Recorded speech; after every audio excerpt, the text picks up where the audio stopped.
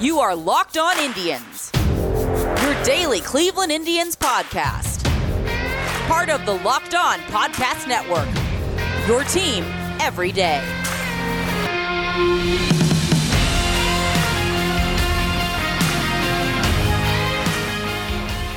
Hello, everyone, and welcome to Locked On Indians. I'm your host, Jeff Ellis. I had a chance to talk with Jason Burke of Locked On Athletics, and I know I promised we'd talk about some of the draft picks I didn't get to yet. We're going to roll that into next week. There's always time to talk about these draft picks, especially as we're going to wrap around and talk about some of them as they sign again. So there'll be plenty of time to discuss draft picks. What there will not be time to do is talk about the Oakland Athletics before we open our series against them as the first opponent post the All-Star break. So this is, Jason and I have known each other for years. He was not Locked On, he was the writer of the San Francisco Giants site on Scout. And when we were looking for hosts, I actually recommended him. So he's one of the people I'm happy to have brought into the fold over here on Locked On. He is a lot of fun. Like I say, it's fun and free-flowy because it's someone that I've known for so long.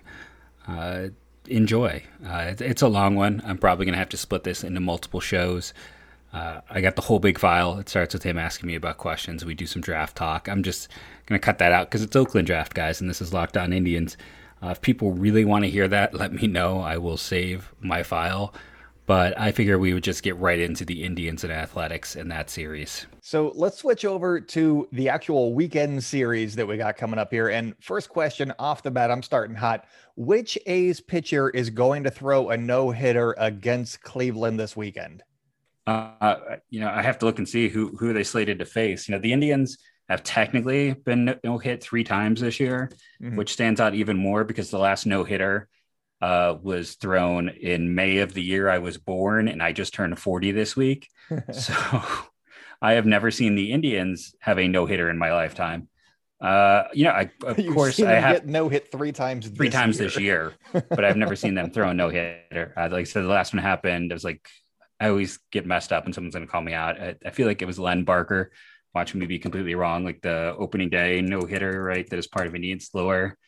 I have a real blind spot for like what happened before me, unless it's like when they were good. But I think it was Len Barker who did that, and watch me be totally wrong. I'm like trying to dig up, at least the timeline matches up. Let's put it that way. Okay. In 81, he was an all-star. So I think I'm right in that one. But I mean, I have to go with, I'm contractually obligated to go with Chris Bassitt. Okay.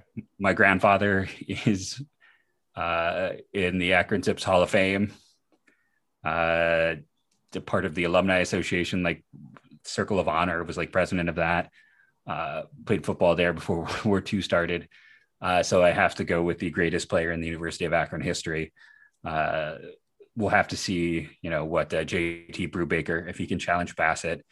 But those are, right now you got those two guys and Mike Birkbeck, who is more famous for being the pitching coach at Kent State for the last 20 years. So every pitcher who's come out of Kent State that you've ever heard about was coached by him. That's like the 3 biggest success stories. I was a program that went away and has come back, and Chris Sabo of the Reds is now the coach. So that's a little bit of University of Akron time. Chris Sabo. I like it. Yeah, they brought the program. A lot of baseball programs get cut. It was nice to see one come back, and Akron brought theirs back. And the recruiting coordinator after the first year, which was the COVID season, perfect time to come back, actually got a head coaching gig at like Oakland, the one in Detroit, not the one in California. But yeah, so the program is on its feet, and it's nice to see it. But Chris Bassitt, criminally underrated. It's crazy to me like how that guy still flies under the radar, to the degree that he flies under the radar. But yeah, like I said, I have such personal ties. My family had a Middle Eastern bakery that was like walking distance from the university. And my grandfather sent me to camps there. I grew up on the University of Akron campus in a lot of regards. So Chris Bassitt, I will love and root for. If they have to lose, that's the one where I'm like, well, hey, at least Chris Bassitt gets the win. I can't bring myself to 100% root for him, but I'm not going to be brokenhearted if he plays well. Do you think that Cleveland has a decent shot this weekend? Because I was looking over some stuff, and they've got Luplow, Naylor, Rosario, Bieber, and Savali are out, I believe. At least they are right now. Maybe that changes tomorrow if they're getting healthier. And then they had lost 9 straight before sweeping Kansas City before the break. So it's not like they were on fire going into the break. And usually the first game back or that first series back, you're trying to get the bats back up to speed with the pitching. And I think that the A's pitching is probably better than Cleveland's pitching, and the A's bats are definitely better than the Cleveland bats. So what do you think of just the series as a whole with all of that? So the Indians had a ridiculously easy June. There's no other way around it. They had the cakest of cakewalk schedules. The Cubs and the Cardinals were like the hardest teams on that entire schedule. And the Cubs, just started selling off pieces today because they've started, things went badly for them. And at the end of June, they're only 2 games over 500 for that month because, they're beat up. It's a team where their pitching staff wise, there was a clear top 8 for pitchers in their kind of who they had on their team and who was in the upper minors. 7 of those 8 have spent significant time on the DL this year. Mm-hmm. One of them, Scott Moss, has still not pitched. Tristan McKenzie is the only player who has not been hurt, and instead he's led the big leagues in walks. Still might lead the majors in walks. He's a guy who can just he can stop being a pitcher and start being a thrower. It'll kind of turn on and off for him. And that's been an issue. And it's kind of like an organizational issue up till July, I want to say. The top 5 listed starting pitchers on their AA affiliate in terms of prospect rank had combined to throw 0 pitches. For whatever reason, it's like up and down. Their pitchers are incredibly beat up. JC Mejia, you guys won't see, but he had never pitched. I'm not even sure if he'd pitched in high A before this year. When he started on Monday against Houston, I think. Yeah. So it's like Quantrell wasn't supposed to be a starter. I've been an Eli Morgan fan since they drafted him.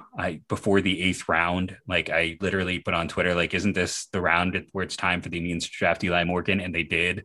So that bought me some credibility for a while, just because I was able to successfully call that one.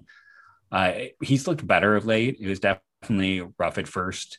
We'll see how it goes. I do like the joke that if you look at him wrong, though, when he was in AA Akron and I'd be down there scouting and doing media stuff, I thought he was the bat boy once because he is 5'8", 5'9", and I hadn't seen it. You see him from the front, you're like, okay, no, that's an adult. But he's just, something for Oakland fans to look at. He's going to be one of the smallest starters you're going to get a chance to see, especially a right-handed pitcher. But Morgan and Quantrell have looked better. Plesac had 1 game back. He was okay. We still don't really know what type of pitcher Plesac is. He's been hurt. He's been up and down this year. He was fantastic in a limited role last year. Anyone who really feels like they have a hold on Zach Plesac is lying to themselves. So pitching wise, I don't think that's a debate. Now the Indians' pen might be on par or better than Oakland's. There, yeah. There's very few teams. The only problem with the pen is Brian Shaw is not good. And Tito keeps relying on him. He has more walks so far this year than he has had in any season of his entire career. And this is a guy who multiple times led the big league in innings pitched when he was with the Indians. He's got a walk rate per 9 over 7. It's not good. Missing bats at a rate he's never really missed before. I was trying to pull up where's his K rate. Yeah, it's at an 11. For his career, it was an 8. So he's just all over the place. But this is a guy who always limited walks, and he's a free passes left and right. But he's Tito's guy, so Tito overuses him. And you've got the 2 Class A and Karinchak, and Nick Sandlin has been really reliable as well, who's a rookie call-up. And they've got some nice pieces, so the pen stands out. Let's take a moment and appreciate Built Bar. Why should you appreciate them? We've had many, many sponsors over the years, and I probably shouldn't admit this, but Built Bar is my favorite. On top of occasionally sending us just delicious bars for free, it's one of the sponsors that I keep going back to. I try free things with a lot of our sponsors. Some are good, some are not my thing. Built Bar is 100% my thing. It's tasty, it's filling, it's good for you. Go check it out for yourself. Remember when you go there to use the promo code LOCKED15 to get that 15% off your order. And right now they have a deal where you get a free cooler, so go check that out. I just bought 4 boxes of the Grasshopper Fudge. Sorry, that sold out. But there are so many fantastic things. Go find out what your new favorite flavor is going to be. Because when you get that mix box, you're going to find something great. You're going to find something you love. Everyone loves Built Bar. Good for you. Good tasting. What more do you need? BuiltBar.com, promo LOCKED15. And the lineup it's coming together. As crazy as that might sound, Amed Rosario has been about a league average bat since May 1st. Franmil Reyes, part of the reason they were able to beat Kansas City was he missed a month and he was out for all of June, most of May. He just came back strong. Jose Ramirez is Jose Ramirez. Bobby Bradley has been fantastic as a call-up. If the season ended now, we'd probably get Rookie of the Year votes. Mm-hmm. Harold Ramirez has been beyond what anyone could have hoped. He's been a well above league average bat.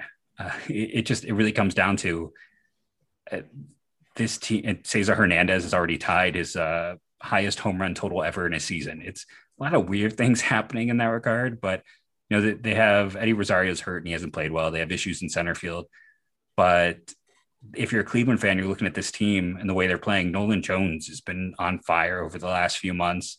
Andres Jimenez has done really well in AA or in AAA. So the roster has some holes, but they also have just a preponderance of talent in the upper minors.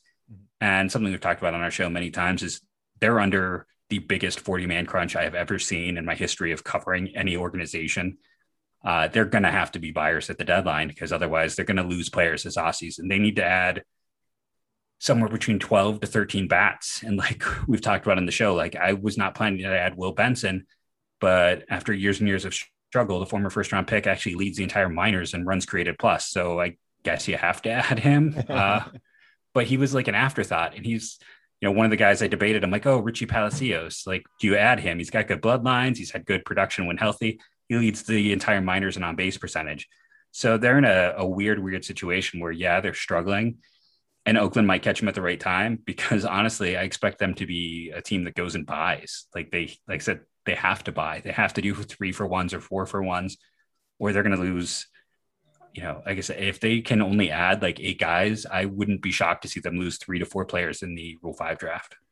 That was actually my next question, because they are currently 8 back of the Chicago White Sox, who are getting Eloy Jimenez back at some point in the next few weeks, you would imagine. And then if you just look at their records against teams above 500, they're 15-25. So they're not playing the best of the best terribly well. Against teams under 500, they are 30-17. And a lot of that is because they are 8-1 against the Royals. Everybody else, they're roughly 500, if not below 500 against. So I was going to ask, are they going to be sellers? But you said that they got the roster crunch. And also I was looking at a lot of their roster. I'm like, is there a lot of guys that they really could sell? I mean, Rosario's hurt right now and he hasn't been playing great. Maybe Amed Rosario would be a guy, but he's got a couple of years of control, and he just came over too in the Francisco Lindor trade. So it's going to be Cesar Hernandez is probably their biggest piece, because you think that, well, you can call up Jimenez and shift Rosario to second base because he's not really a great defender. I mean, I think they would talk Amed. I think if they got bowled over, they would talk Karinchak. I honestly think they would. But they're kind of hoping to get something for him, like we've seen. Sometimes teams go, like they made when they made their massive trade for Andrew Miller. They might talk that, but they're just because of the situation that they are in, roster wise, and for them too. It's they are 8 back, and you mentioned all of that. They have not had any starters for a month. Their top 3 got hurt. Their 4th starter just kind of imploded. Their 5th starter wasn't very good, and the guy who was supposed to be the number 6 hasn't thrown a pitch this year. So once they get Plesac and Savali, who one All-Star and one player you could have argued should have been an All-Star, they've been down 2 All-Star pitchers, and they're still somehow second in the division. So I kind of picked them to win 90 games this year. I don't know if they're not on that path anymore.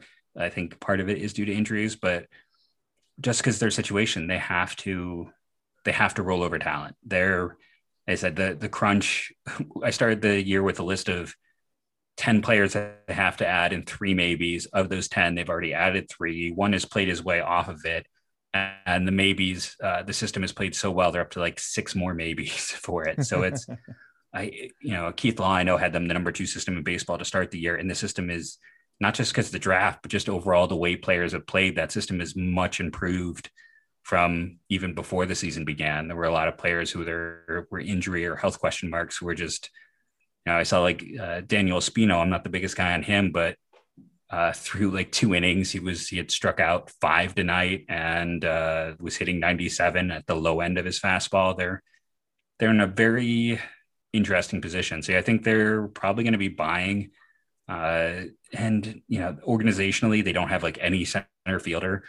Their number 1 center field prospect might be former California kid Petey Halpin, who they drafted last year, who did get the call up to low A about a month ago. They are being aggressive and moving some of last year's draft picks, but still they don't have a center fielder anywhere in the system. So, if Baltimore would ever consider trading a Cedric Mullins, the Indians could put together an interesting package of like 4 prospects, just all Rule 5 eligible guys that, Baltimore's 40 man is, all about flexibility. So they would be a team that would essentially doing what the Padres did a year ago is what the Indians have to do. So you said that if Cleveland was bowled over in an offer for Karinchak, they might consider it. Define bold.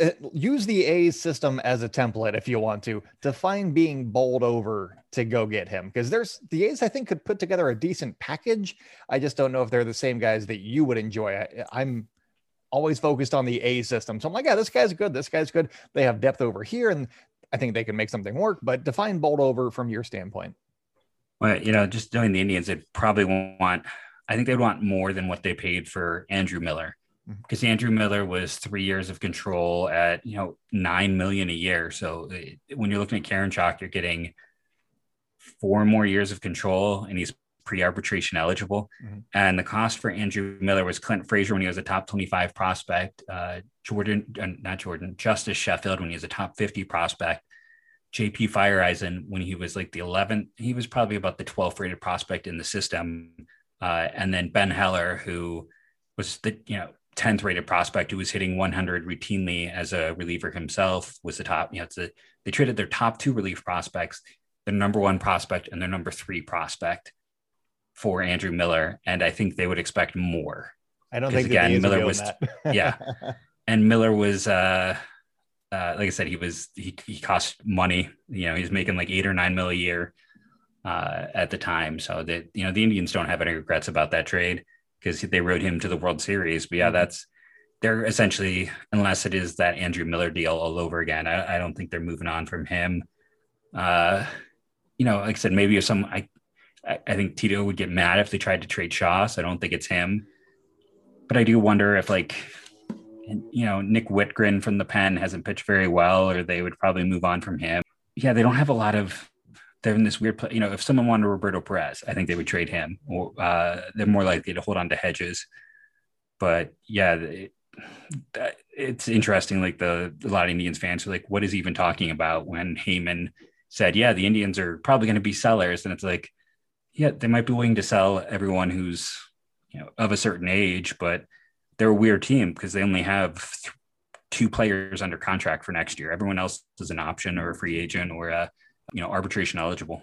Our other fantastic sponsor is betonline.ag. It's been a while since we had any baseball, any lines to go look. Let's go to betonline.ag. Remember, if you're going there, you want to use the promo code LOCKEDON to get a 50% bonus on your first deposit. Let's see what the lines are for Monday. Going down the line here, Eli Morgan versus Chris Bassett, 8:40 game. If you guess the Indians are the ones getting the run, well, that should be obvious when you have an all-star pitcher versus a rookie who's still trying to prove himself. That's the way it should go.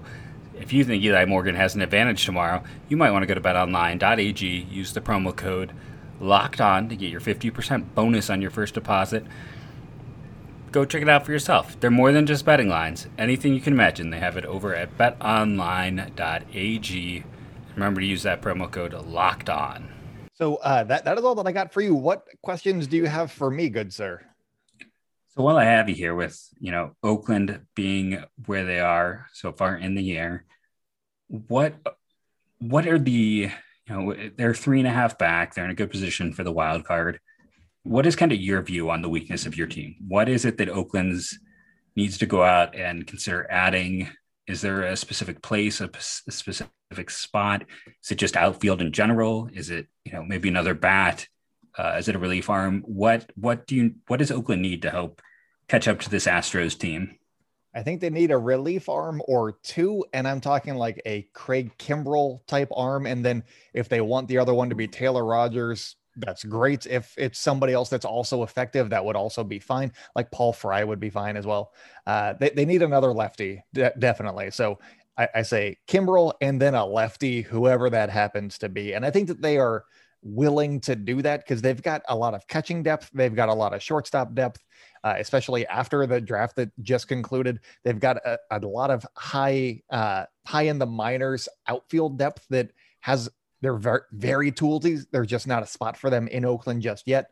So they've got some areas of strength where they can pull from, even though they don't have one of the shiniest farm systems. They've got some good players that could be on the move as well. So that's interesting to me. And then I think that they've been rumored in Nelson Cruz trade talks for a couple of weeks now. And it feels like that one is probably going to happen, just gut feel, because they could use somebody like Nelson Cruz for sure. Just add his 950 OPS into the middle of the lineup. And if they wanted to go and get another right fielder or have somebody that plays right field and also could DH a little bit, that would be good as well, because Piscotty's been, he gets hurt a decent amount these days. And so you don't necessarily want to rely on him. And he basically crushes lefties, but you don't want him in there against righties. So you need somebody who can hit righties as well, playing right field. And right now they don't have that guy. It could be Chad Pinder if Pinder's bat, woke up, or it could be Tony Kemp if he was a little bit more consistent. He started off really, really hot, but he has been struggling a little bit of late. But they got Canna and they got Ramon Laureano. They just need that one other guy to complete all of that. And maybe they call somebody up, but I don't know that this is the season that you want to have that big question mark be like, all right, well, if this guy turns it around, then we're going to be okay. I think that this is the push the chips into the middle of the table and go get that veteran that's going to put you over the top and potentially win the American League at the end of it. So I'm probably going to butcher the name, even though I know the name and I was saying it correctly at points and it's going away. My surprise there is like, why haven't they gone to Greg Deichmann with just left-handed bat success? Huge. Yeah. I mean, I know it's Las Vegas and everyone hits well there, but he's a player that produced major college program, moved through the system. He seems like the natural answer. Is he more just a trade bait guy, or is he, are they not considering him as a potential player? He's got the arm for right and he can hit right-handers. He seems like kind of the built-in prospect to be that for the Athletics. It would make sense, a lot of sense, because he is a lefty bat, which is what they want. And Seth Brown and Sky Bolt have both been not great offensively. Defensively, they've been pretty good. Seth Brown's been very, very good defensively, but he's doing almost nothing unless he's hitting home runs at the dish. He did start picking it up that last week heading into the break. So maybe it's just Saturdays when he's playing, because the last 2 Saturdays he was hitting like 5 for 8 or something like that. But overall, he's been kind of for the last month and a half, 2 months.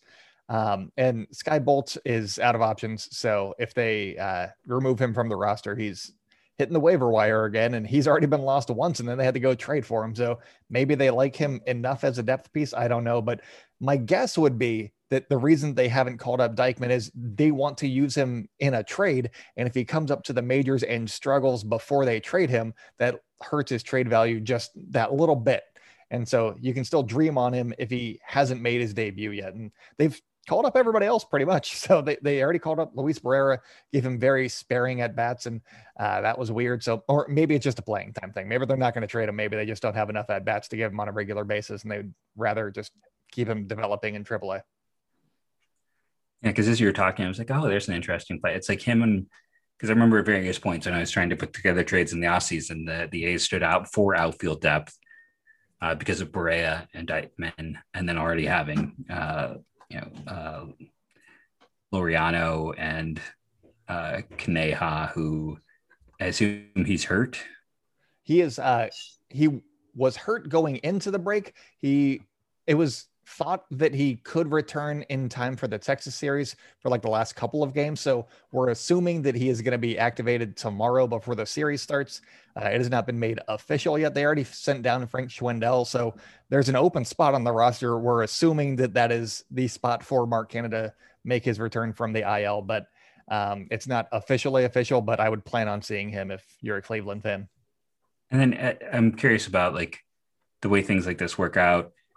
So the A's made their big trade, and Elvis Andrus has been fine. Like it's hard to find a shortstop. I don't think anyone can be too mad about, Chris Davis got cut. So obviously, the way it turned out maybe wasn't the best for everyone, but part of it was to get that extra money to sign Rosenthal. Now, Rosenthal didn't pitch at all this year, right? Nope. Does that, maybe you're not the person to ask. I'm always curious about this thing. I feel like when that happens, doesn't that all go to insurance? Couldn't Oakland be a team that could be a big contract adder at this deadline as long as it's an expiring contract? I have no idea about the insurance. My guess, and this is with literally no expertise in the field, is that since it happened during play, like during spring training, it wasn't like he was a lemon and then signed the contract and he was like, oh, I'm hurt. He actually played a little bit and then it kind of came up out of nowhere is the reporting that happened around it. So I assume that he's covered under that is my guess. But again, not an expert, but wouldn't everybody have their contract voided if they got hurt at some point? I thought it was something weird where like with certain players, when they like miss large chunks of a season that like over a certain percentage, I really need to dig into the specifics because this is something that's in the back of my head. I'm like, was it a different sport? Like I know in ice hockey, it's the case. Like the Columbus Blue Jackets signed a player and then foolishly did not get insurance on it. So then they were stuck with a guy and they eventually traded him for an even worse contract because they could not afford.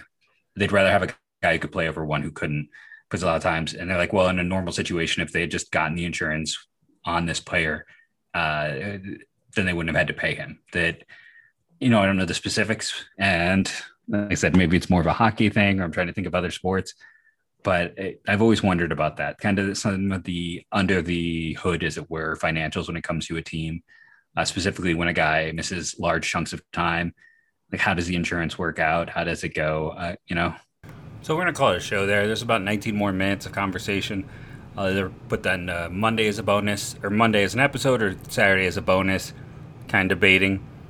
I think it's a little bit evergreen because it's just talking about teams, and even though the series will have been over, it's just a worthwhile retrospective piece. And we'll talk about the series and then listen to some of what our thoughts were from beforehand. I'll debate and make a decision, but I have been Jeff Ellis. This has been the Locked On Indians podcast. Remember to rate and review, download daily. That really helps our show grow. For the next year, maybe two, go Tribe.